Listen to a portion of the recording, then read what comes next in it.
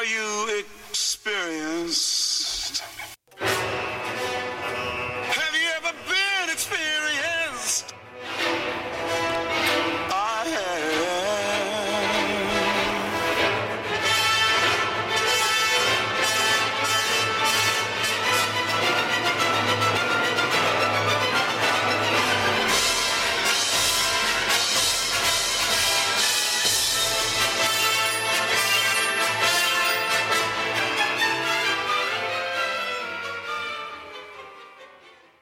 And we're back with another episode of the Anarchist Experience, episode 395, coming at you this week. As always, I am your host, Mr. Richie Rich. Oh, yeah, year 8, week 23.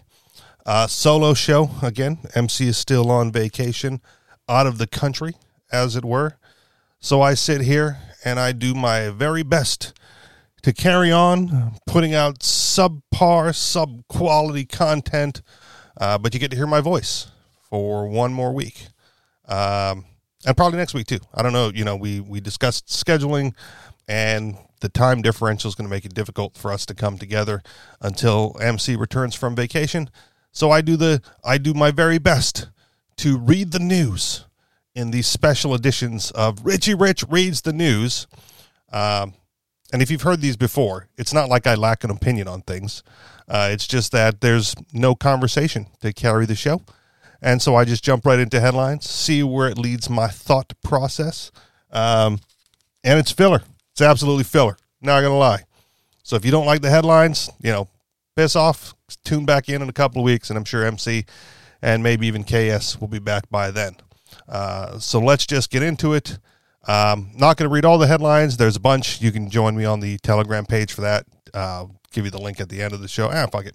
T.me/Anarchist Experience or T.me/The Anarchist Experience. And all the headlines and the articles that I'm going to cover are there. So if you ever want to participate, we usually do it on Clubhouse. In the future, you can get the headlines, read the articles from there. And if there's one in particular that you want us to comment on, leave a message in the group and we'll definitely get to that one. Otherwise, we just use it as backup when the conversation kind of stalls and dies off, as conversations do. That's where we go. And as I said, since there's no conversation to be had, let's jump right into it. Headline, Government is Largely Guesswork, from the American Institute for Economic Research. And not surprising, right, that this headline exists. But let's see what they have to say. Government is largely guesswork. Arnold Kling, with his characteristic deep insight, recently described the straw man argument against libertarianism and for technocracy.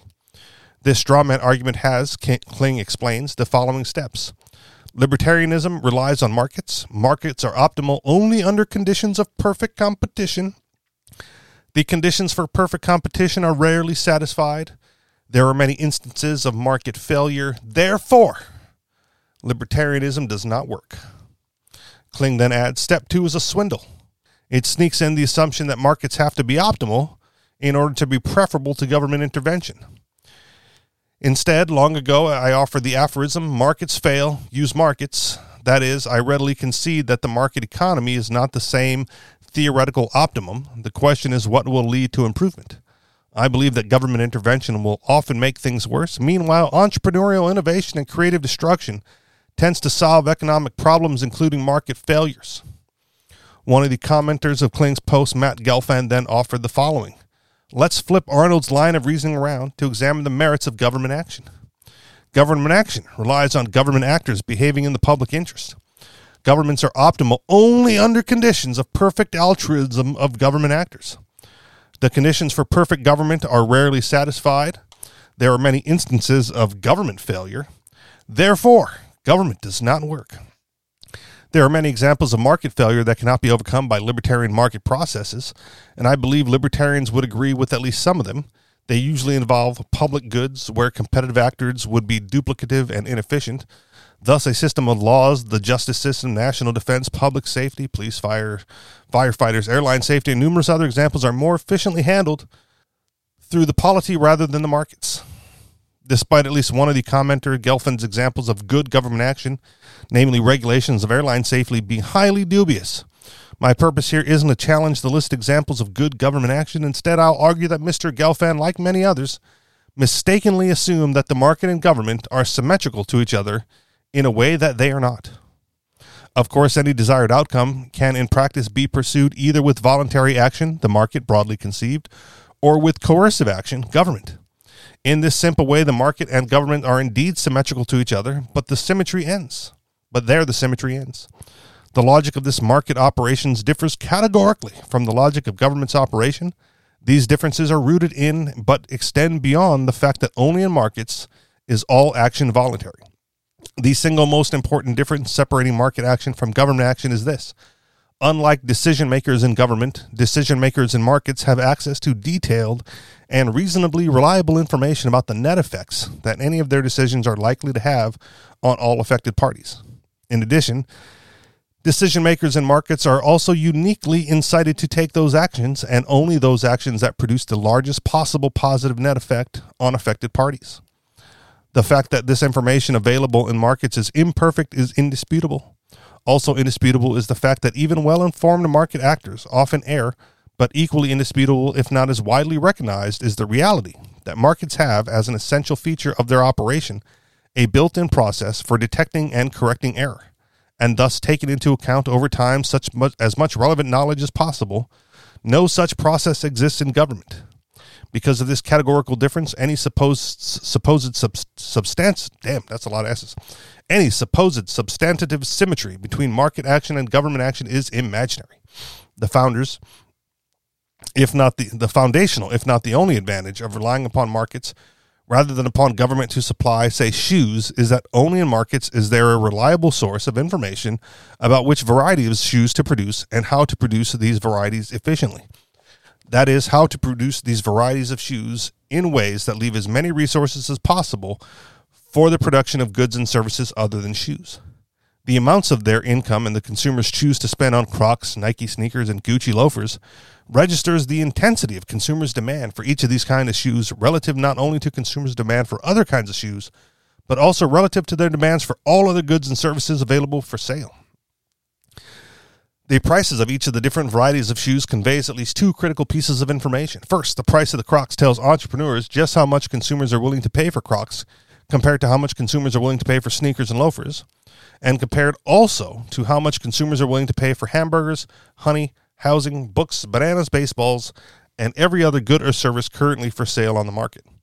Second, the price of Crocs relative to the prices of inputs that might be used to produce Crocs tells entrepreneurs both if consumers' desire for Crocs is high enough to justify using the resources to produce Crocs, and if so, just how many pairs of Crocs to produce. If, as is usual, there is some unexpected change in the market, for example, consumers suddenly lose their taste for Crocs, consumers today will not be served as well as possible. Ditto if entrepreneurs as a group commit some error, for example, fail to notice the high consumer demand for blue suede shoes. Too many resources today will be devoted to producing Crocs, while too few resources are used to manufacture shoes of blue suede. As a result, the price of Crocs will fall relative to the price of other goods and services, while that of blue suede shoes will surely soon be noticed by profit-seeking entrepreneurs to be high enough to justify increased production of this particular style of footwear. Such price changes and more accurate recognition of existing prices renders what might be described today's inefficiencies or market failures as also today's profit opportunities. Guided by prices, entrepreneurs will profit by shifting resources out of the production of Crocs and into the production of other items, including blue suede shoes. Entrepreneurs who are insufficiently alert to market realities are revealed in the prices of both inputs and outputs, or entrepreneurs who are too incompetent to act profitably on market information suffer losses. These entrepreneurs thus wind up controlling fewer resources, with greater amounts of resources coming to be controlled by entrepreneurs who are more alert and more competent. The self-interest of entrepreneurs combined in the market with the self-interest of consumers and input suppliers, and also with the ability of consumers and input suppliers of each to say no, to offer they judge to be unattractive, to cause opportunities for improving the allocation of resources to be revealed in the market prices. Again, such information is never revealed perfectly, nor is it ever acted on with only unalloyed expertise. But the very essence of the market process is to reveal such information and to incite everyone in the market to act on it. No such process of information revelation is available for government action, precisely because government intervention into markets is intended to disregard or to override market signals. Government officials, if they are to improve the welfare of citizens, must have access to information that is superior to that which is available on markets. But government officials, in fact, not only do have no superior source of information, they have no good source of information at all. The best they can do is guess. This absence of information available to government officials is an especially acute problem for those officials who fancy themselves able to improve the economy's performance by nationalizing industry, by using subsidies and protective tariffs, or by imposing corrective taxes here and there. But this absence of information is ubiquitous throughout all government affairs. No matter which project government undertakes as government, its officials cannot really know, in the way that market participants know, just what to produce, how much to produce, and how best to produce it. Even the local government that supplies policing services paid for with tax dollars has no solid information about just how much policing to supply or how best to supply these services. Consumers don't express their demand for government-supplied policing by voluntary spending their money for it, with the ability to change the amounts they spend in response to changes in the quality of or the desire for the service provided. While grotesque government incompetence on this front might prompt changes for the better, through the ballot box or through people voting with their feet and move to other jurisdictions, for many compelling reasons, that sorts of information revealed in elections or by moving from jurisdiction to jurisdiction has none of the details, nuance, richness, or timeliness that characterize the information conveyed in markets. Politically conveyed information is so thin, noisy, and out of date, and hence so unreliable as to differ categorically from market-conveyed information. As the policing example suggests, the lack of reliable information available to government actors to use to carry out various tasks doesn't imply that there are no tasks appropriate for government to undertake. Sometimes political instinct tells us that this or that task, if left to private market forces, would likely be performed even worse than if it's assigned to government, and sometimes this instinct might be correct, although there's no way to verify this conclusion.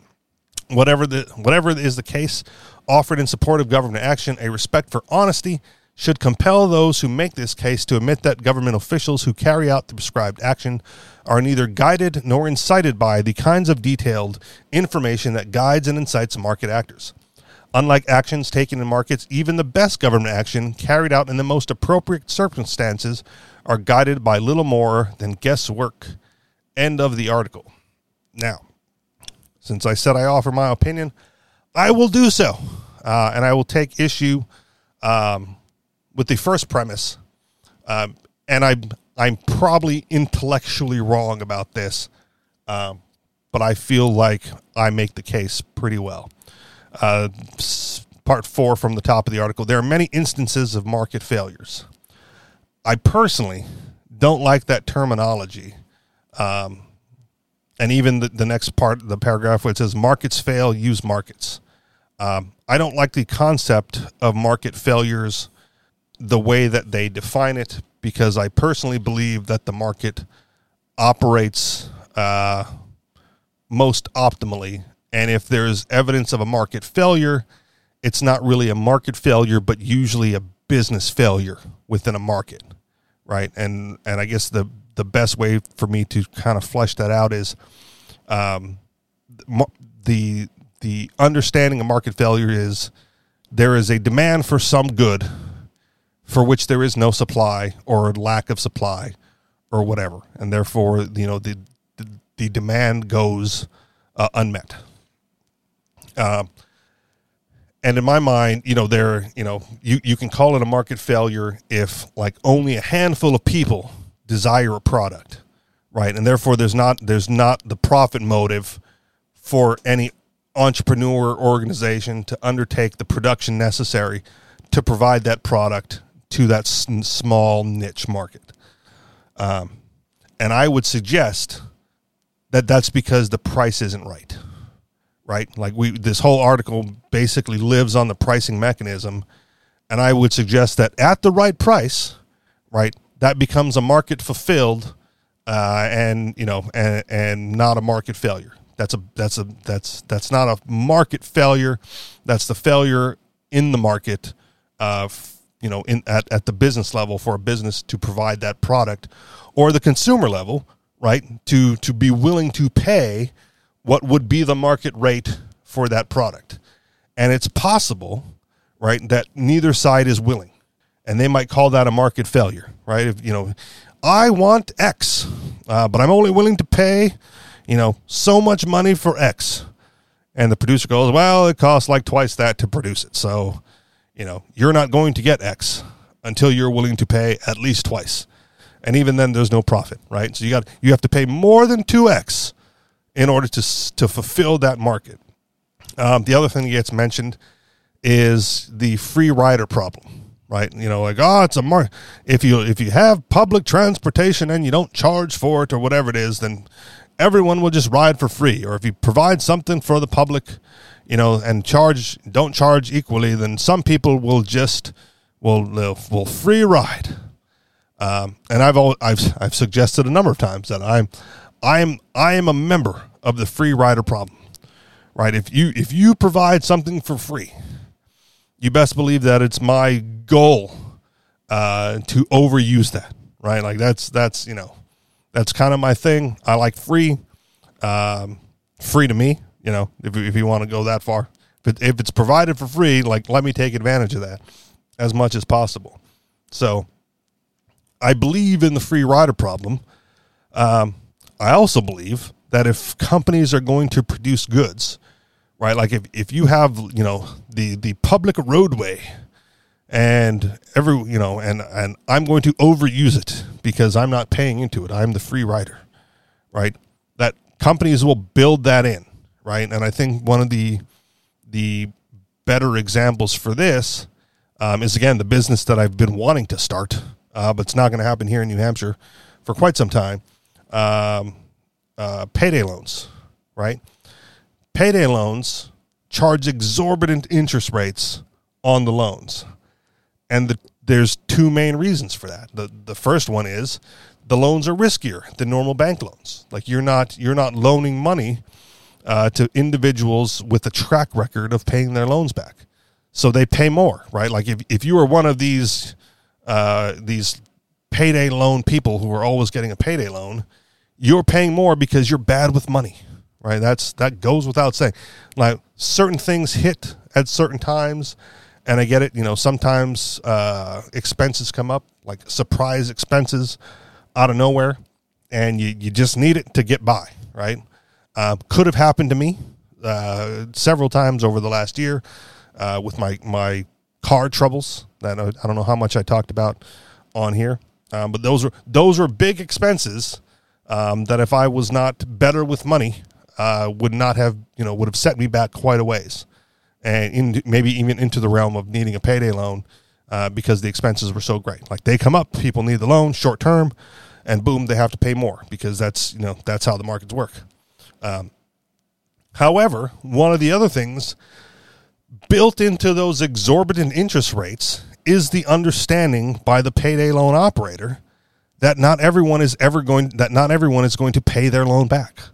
Like they are going to take significant losses, basically handing out free money to individuals who have no desire, no willingness, or no ability to make that loan payment, let alone the exorbitant interest on top of that. Right? So that particular industry undergoes a significant more amount of defaults than the other industries, right?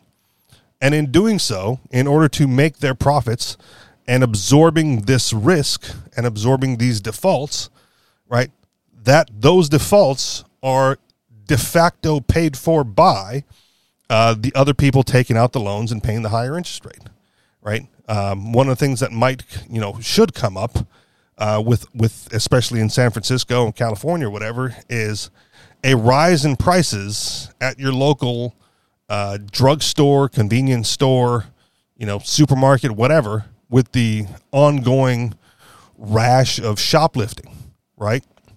Like those people are the free riders. They are walking into the store and walking out with goods that they haven't paid for. The free rider might not apply because it's not legal theoretically, but it's de facto legal by the relaxation of the penalties that those cities and states have implemented. So it's de facto legal, or so minorly illegal that it's just the cost, right? Like, they say one of the other platitudes is that, if you're rich enough, nothing's illegal. It just costs more, right? Like if you're rich enough, you can park your car wherever you want. You just pay the ticket and you're done, right? So these people are de facto free riding on, the supermarkets and the drugstores, because they walk in, they take what they want, and they don't have to pay for it legally or illegally. And so what will happen over time is, what we've seen is those stores either close, right, or they have to raise prices across the board to offset the losses caused by these quote-unquote free riders and thieves, right? And in doing so, the people who bear the cost of that problem is the consumers that still shop there.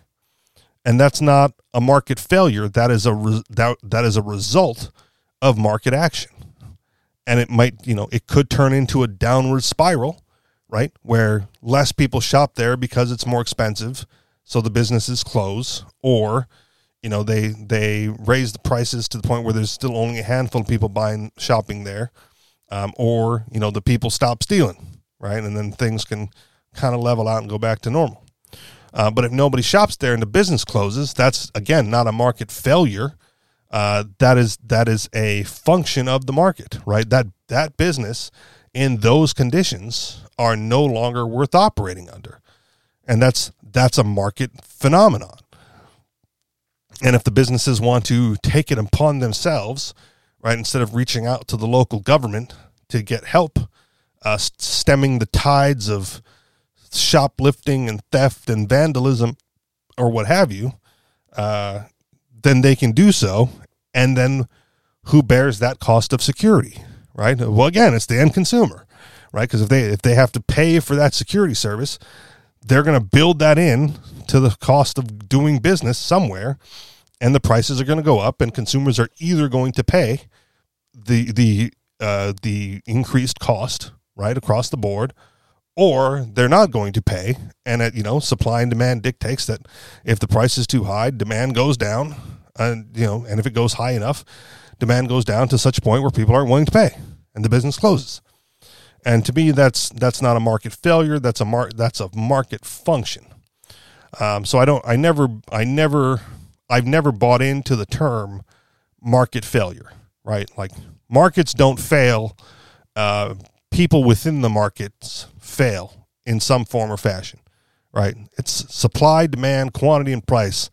That's the basics right there, right?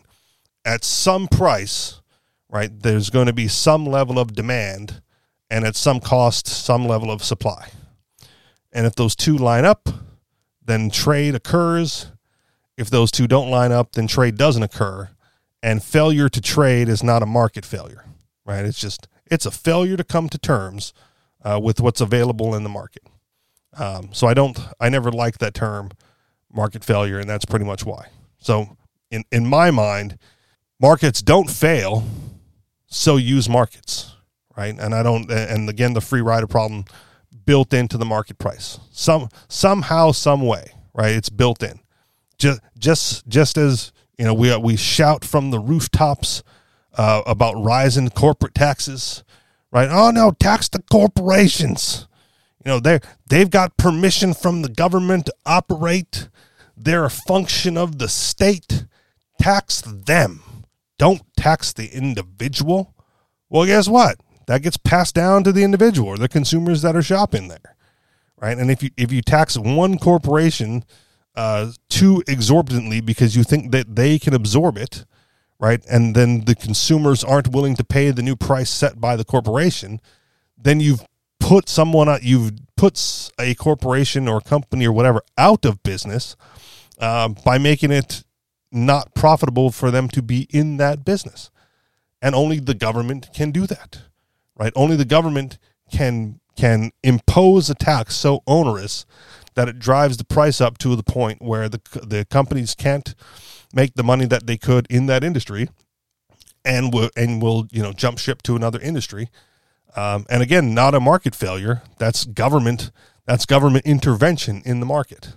And so I know that, although there are things that we want, right, that we don't currently have. I'm like, oh man, I wish that product were to exist, right?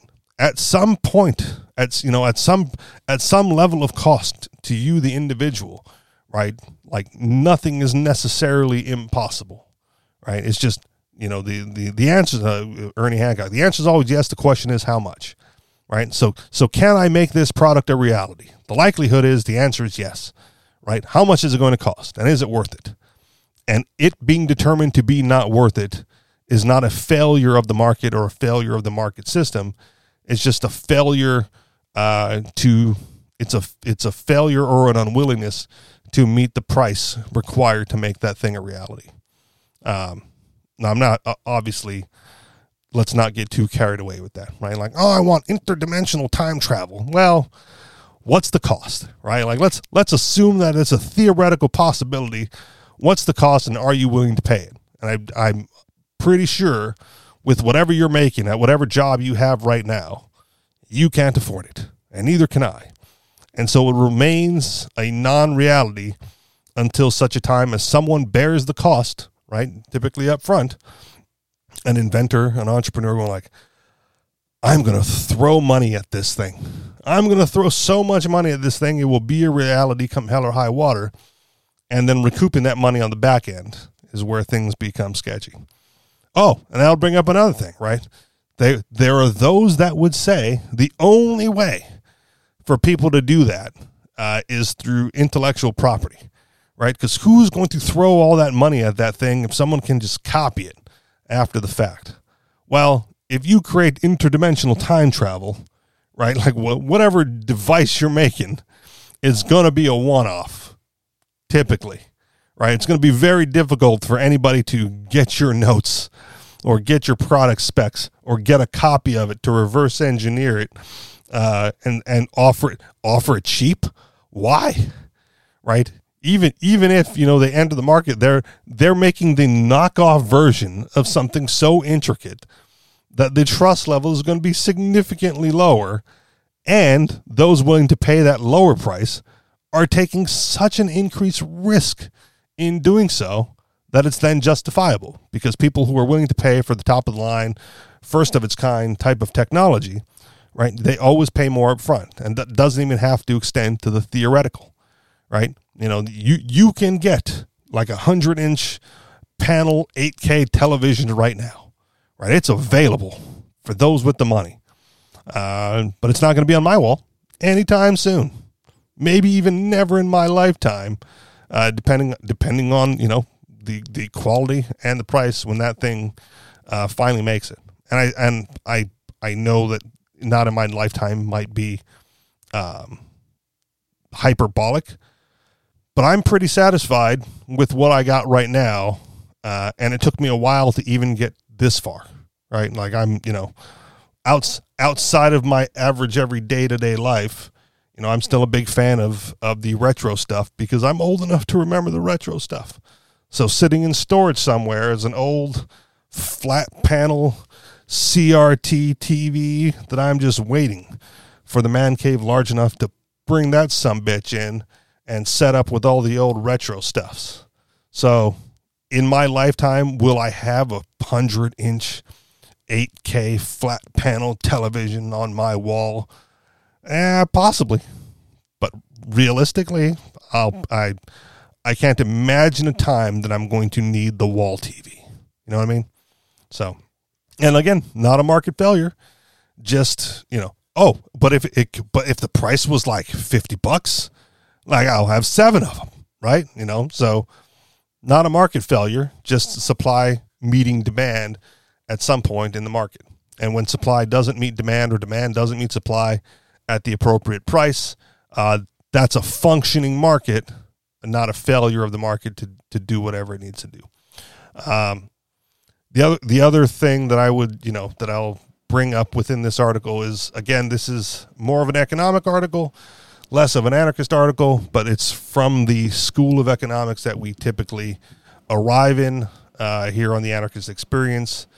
So I reject that some of those government actions are necessary, and I would reject the idea that that the market would perform that the market would perform worse than the government, because if the government action is that efficient, right, then the market could do it at least that good, right? And if it's not that efficient, and for policing or fire or whatever, those things get assigned to the government because they demand a monopoly on those services. But it wasn't always like that, right? Like private security exists. Private security is generally considered to be better than public security, right? Which is why when the price is right, when you have enough money to afford a bodyguard, right? When the value of your life and whatever, is high enough where someone might think to aggress against you and take that, you suddenly have enough funds to provide private security, and it is much better, than the public security that's offered. And fire services, again, wasn't always a government function. Started with insurance companies wanting protection against, the assets that they were insuring, and then they were motivated, right, to start these services. If we're going to insure your house against fire, we want to make sure that we have a hand in making sure that it does not burn down, right? And at some point in the past, right, government, it became a government-run apparatus, and that's where we're at today, right? And which makes me nervous when people suggest that the internet ought to be taken over by the government and declared a necessity and a utility, right, for all to have across the world. That's another area where they call it a market failure, right? Like the rural areas are not served because the corporations can't make enough money to serve these rural areas. So we must nationalize the internet so that these people can get served properly by the state. And I go, well, okay, so they're not being served, not a market failure, right? That is the price at which they are willing to pay does not reach the cost that it would be willing to take to run that cable out there. And there was an instance, it made the news several weeks ago, where a guy was like looking for internet in his rural area or whatever, and it was cost prohibitive for them to like run the cable, like 6 figures to run this cable out to you. And so what did the guy do? Well, he ran the cable separately and started his own ISP to serve his neighbors, right? So he found a way to absorb that cost and turn his own profit, right? Which in my mind, if he's making a profit, I don't know if he's losing money hand over fist, I don't know, but he turned it into a business anyway. In my mind, that was indicative that the larger company could have charged less to run that cable, or run that cable and recouped that cost through serving the market that this guy then served, right? But it was a risk for the corporation that they were unwilling to take, and a risk for the guy that he was willing to take because, God damn it, he needed his internet out there. And so it wasn't a market failure, like the article says. It was a market opportunity, right? This guy went, well, I think for that amount of money, I could do it on my own and make more money than that. And that was, the gist of the article. So again, not a market failure, a market opportunity. Can you do it cheaper and do it profitably? And if so, then no failure. If you can't, then it's still a function of the market. So back to the internet must be nationalized to serve those areas.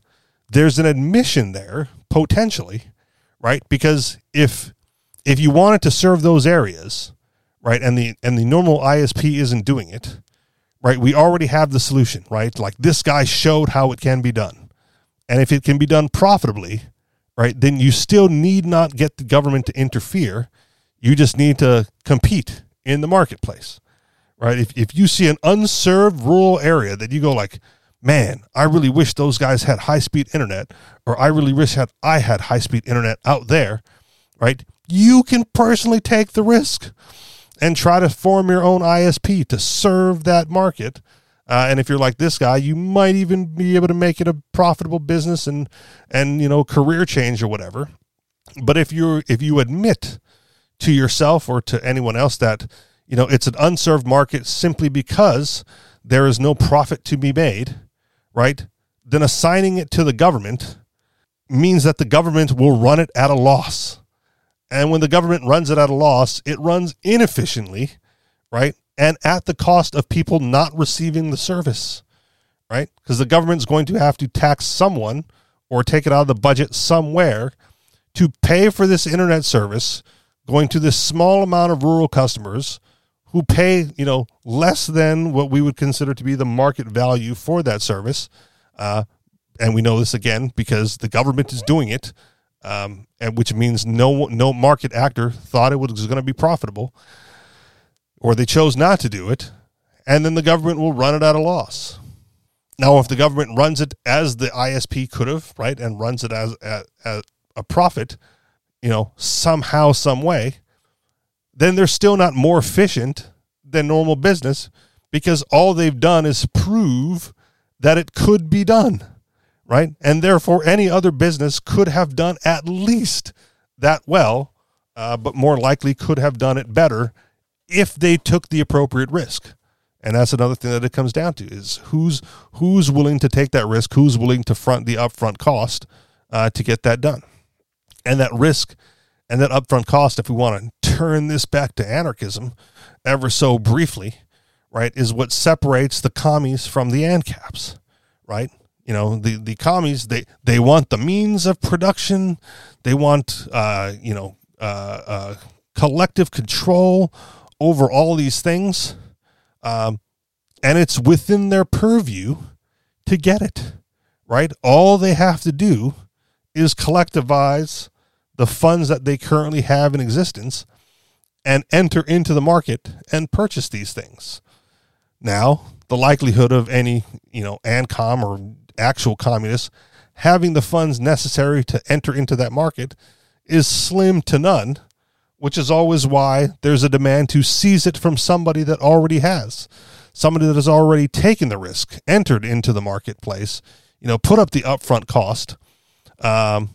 And when they hire communists on the job, right, those commies don't think they're getting paid a fair wage and they want a share of the company profits. And it's like, well, you didn't put up any of the risk, right? What did you bring to the table aside from the labor that you traded for the wage you agreed to? And the answer is usually nothing. So even if they produce excess value, the profits is the excess value of the labor, it still has to be weighed against the risk and the upfront cost that business owner fronted, right?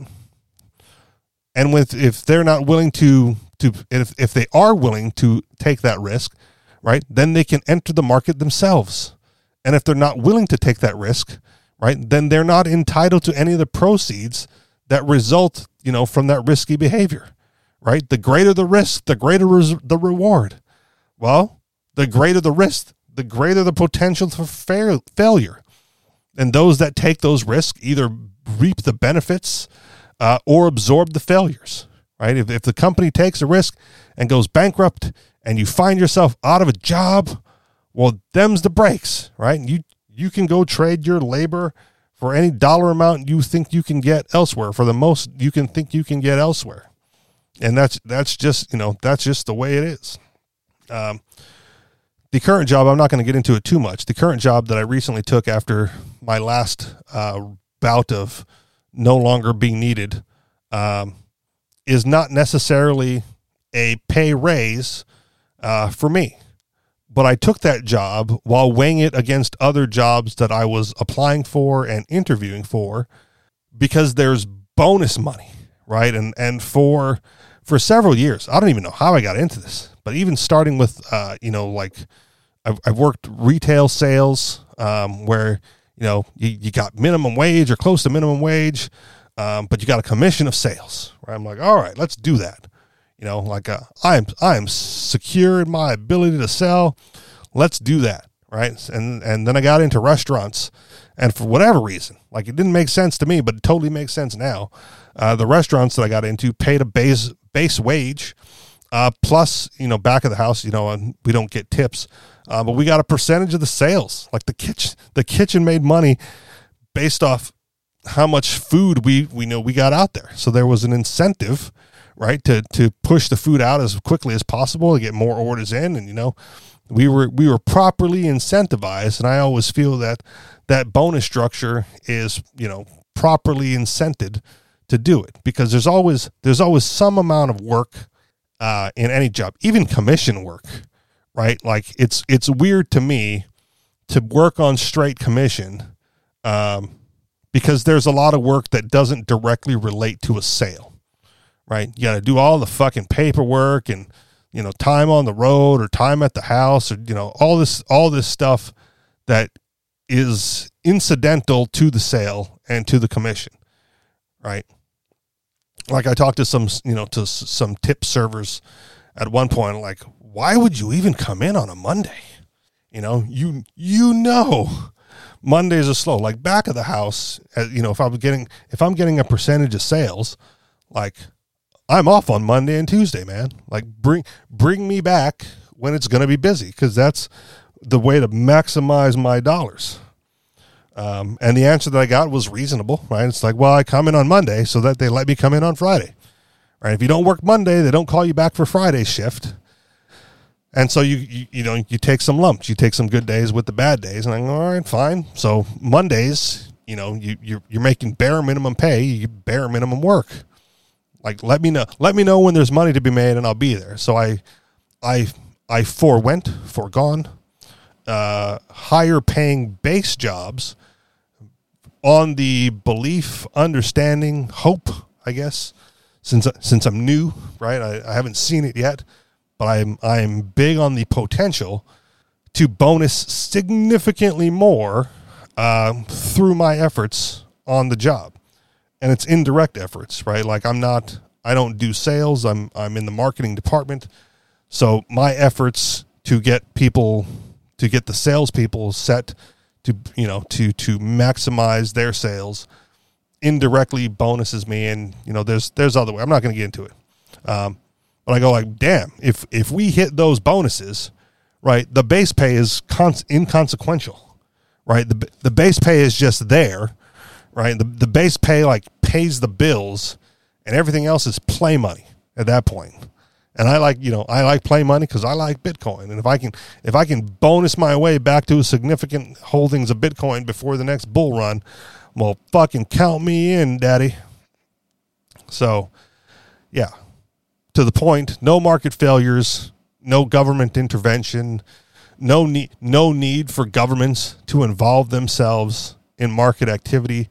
And again, even if the government could do the market properly, right? A broken clock strikes right twice a day, right? It's not that it's because of the government. It's incidental that the government just happens to be in a position to do it better. And that's usually because, in a lot of the cases, they've declared themselves a monopoly on those services. And so there's no competition to get them to improve. So we could have it better. It might be worse. I hate that argument coming from libertarians. Well, like private roads could be a lot more prohibitive than what we have today. And I go, I don't know. Like, you're right, it could be, but what I am seeing on the roads today is the consumer demand for less restrictive roadways, right? And I can't imagine a supplier a private supplier coming to the table and making things worse for consumers, because all that would do is open up the potential, right, in the marketplace for someone to compete. Maybe we get the flying cars at that point because no one wants to drive on your stupid prohibitive roadways.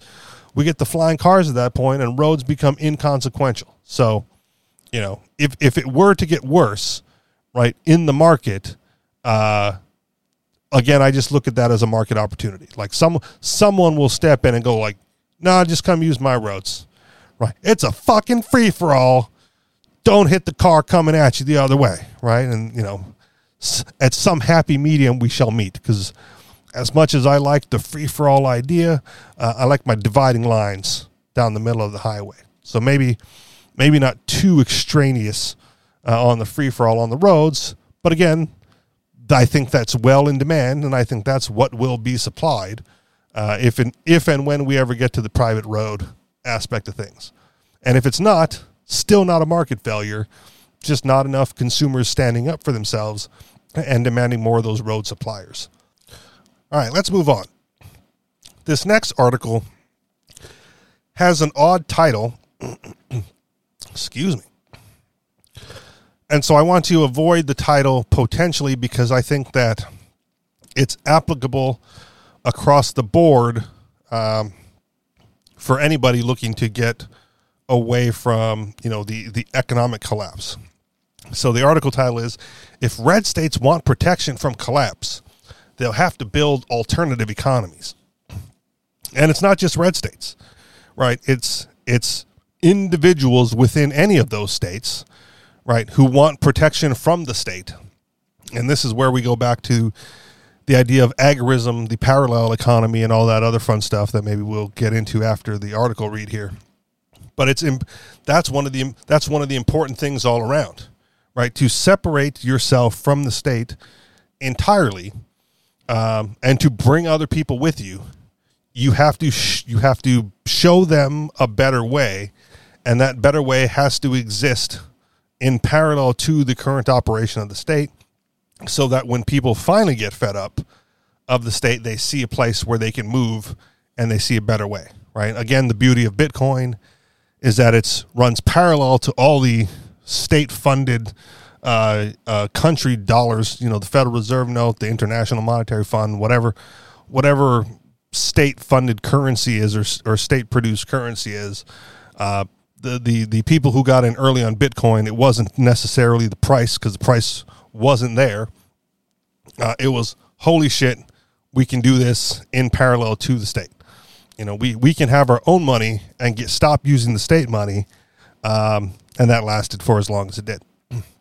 So reading into the article here, economic centralization is the ultimate form of organized conspiratorial power because it allows a small group of people to dictate the terms of trade for a society and therefore dictate the terms of each person's individual survival.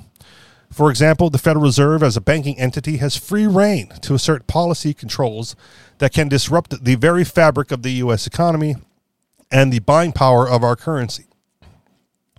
They can and do arbitrarily create trillions of dollars from thin air, causing inflation, or arbitrarily raise interest rates and crash stock markets. And according to former Fed Chairman Alan Greenspan, they answer to no one, including the U.S. government. I have started to see a new narrative being spread within mainstream media platforms as well as alternative media platforms, suggesting the Fed is necessary because it's working to counter the agenda of Joe Biden and the Democrats. Some people claim the central bank is protecting America from the schemes of the UN and the European interests. I'm going to interject real quick right here as well, because I read foreign articles, and I want to stop calling the mainstream media, and I want to start calling them the state-sponsored media, U.S. government-sponsored media, right? Because it's a more accurate term at this point. And anytime I read an article about RT or Al Jazeera, right, it's always the state-run media outlet, right? And so let's start using that term, the U.S. state-run media outlet, when referring to the mainstream media. Back into the article. This is perhaps the most moronic theory I've ever heard, but it makes sense for the central bank and its puppets. Puppets would be trying to plant the notion that the Fed is some kind of hero, secretly fighting a war on our behalf. The money elites associated with the Fed have inflated perhaps the largest financial bubble in the history of the world over the past 14 years. They did this with bailouts. They did this with QE. They did this with COVID pandemic checks and loans. And now the bubble is popping. They know it's popping because they want it to pop. As I've warned for years, the Fed has been staging a massive controlled demolition of the U.S. economy. Why? Because the U.S. economy must be diminished in order to make way for the Great Reset, a term created by the World Economic Forum to describe an unprecedented paradigm shift in the global economy and how it operates, and a complete upending of society. The endgame is openly admitted: a one-world digital currency system and a one-world governance controlled by a league of corporate partners working in concert with politicians, I'll interject, aka fascism. This is not conspiracy theory. This is conspiracy reality. This is undeniable fact. The Fed does not care about the U.S. economy. Its loyalty is to a global agenda, and it takes its marching orders from a consortium of banking institutions called the Bank of International Settlements. This is how global central bank policies are coordinated to either work in harmony to create artificial stability or to work in conflict, creating artificial crisis events. The truth is, the foundation of global governance already exists, but what the establishment does not have is public acceptance and total submission to their authority. What makes banks want to create a crisis so profound that the masses will run to them begging for help? Once the population begs their captors for relief or resolution, and it is given, it is far less likely that the people will revolt against those captors in the future. Psychologically, the central banks and the establishment elites are trying to create a planetary Stockholm syndrome, and we're seeing it already with the Federal Reserve being painted as the shield holding back the tide of economic ruin that they actually engineered. The initial stages of the Great Reset have already been launched. With the economic bubble expanded to incredible levels, the Fed is now staging an aggressive implosion using interest rate hikes into economic weakness. There are multiple threats that come with this dynamic. The first, stagflation. With stagflation, normal credit market interventions do not necessarily work right away. As we saw recently with the official CPI print rising despite the Fed's rate hike, prices are not going to go down that easily. During the last stagflation event 40 years ago, the Fed raised rates to around 20% before prices finally stopped their epic climb, and back then the U.S. did not have $31 trillion in debt, nor did it just print over $8 trillion in the span of 2 years. Rates are likely to go much higher than many people expect. Number two, Treasury bond crisis. The Fed replaced foreign investors like Japan and China as the primary buyer of U.S. government Treasury bonds, and they did so years ago. Now with the Fed cutting purchases, reducing its balance sheet, and raising rates, who is going to buy all that U.S. debt and keep the government funded? Well, the answer is no one. For now, foreign purchases are enough to give a semblance of stability, but with geopolitical tensions rising, it's only a matter of time before countries like China dump their T-bonds and dollar holdings completely. Then the dollar's world reserve status will come into question, and inflation becomes an even greater threat than the trillions of greenbacks held overseas come flooding into the U.S. again. Number three, stock market spiral. Without the Federal Reserve as the backstop fueling corporate share buybacks with cheap money, stocks will continue to slide. They'll jump every now and then on rumors that the Fed will pivot away from tightening, and when the Fed doesn't, stocks will start dropping again. Without stimulus and near zero rates, there's no hope for equities beyond the occasional jawboning. The Fed has the ability to slow down or speed up all the conditions above, and so far they appear to be speeding things up.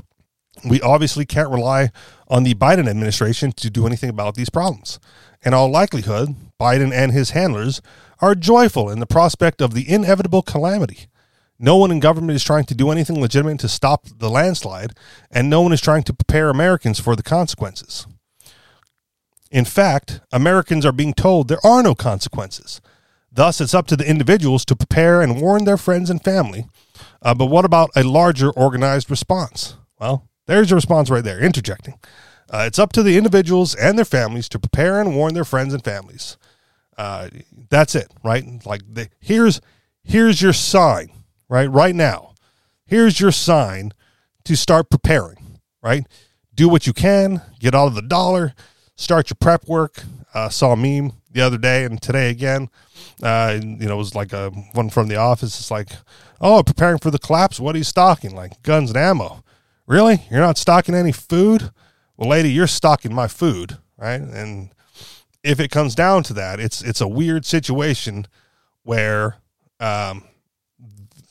he who is more savage wins, right? If it comes down to like you and your neighbor on who's going to survive, because the situation is that dire, right? Do you have what it takes to end another human life in response to your own and your own family survival? It's going to get hairy. And, I don't think there's a lot of people out there with the stomach for that. Back into the article. Despite numerous claims that conservatives would do nothing to stop the rise of medical fascism in the name of the COVID pandemic, almost half of the states in the U.S. stood their ground against the mandates and the push for vaccine passports. If this had not happened, America would look like China does today with endless lockdowns and draconian tracking apps. I don't think enough people understand just how close we came to losing every freedom we have left. We were on the doorstep of an Orwellian hell and probably civil war.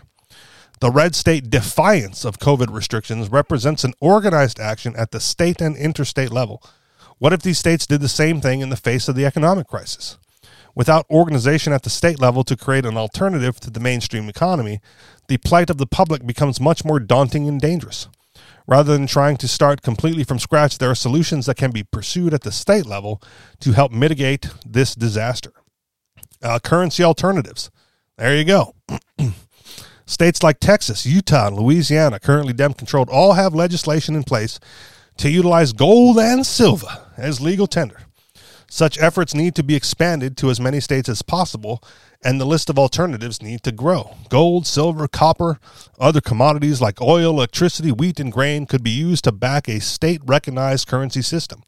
Is this constitutional? Not technically, but the federal government violated the constitutional money creation mandate over a century ago when they allowed the institution of the Federal Reserve. The system is already broken.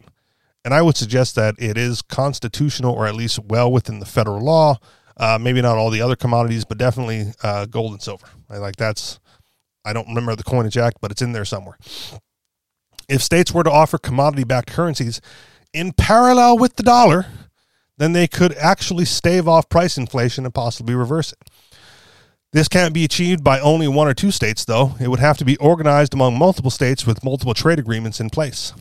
Number 2, state banks.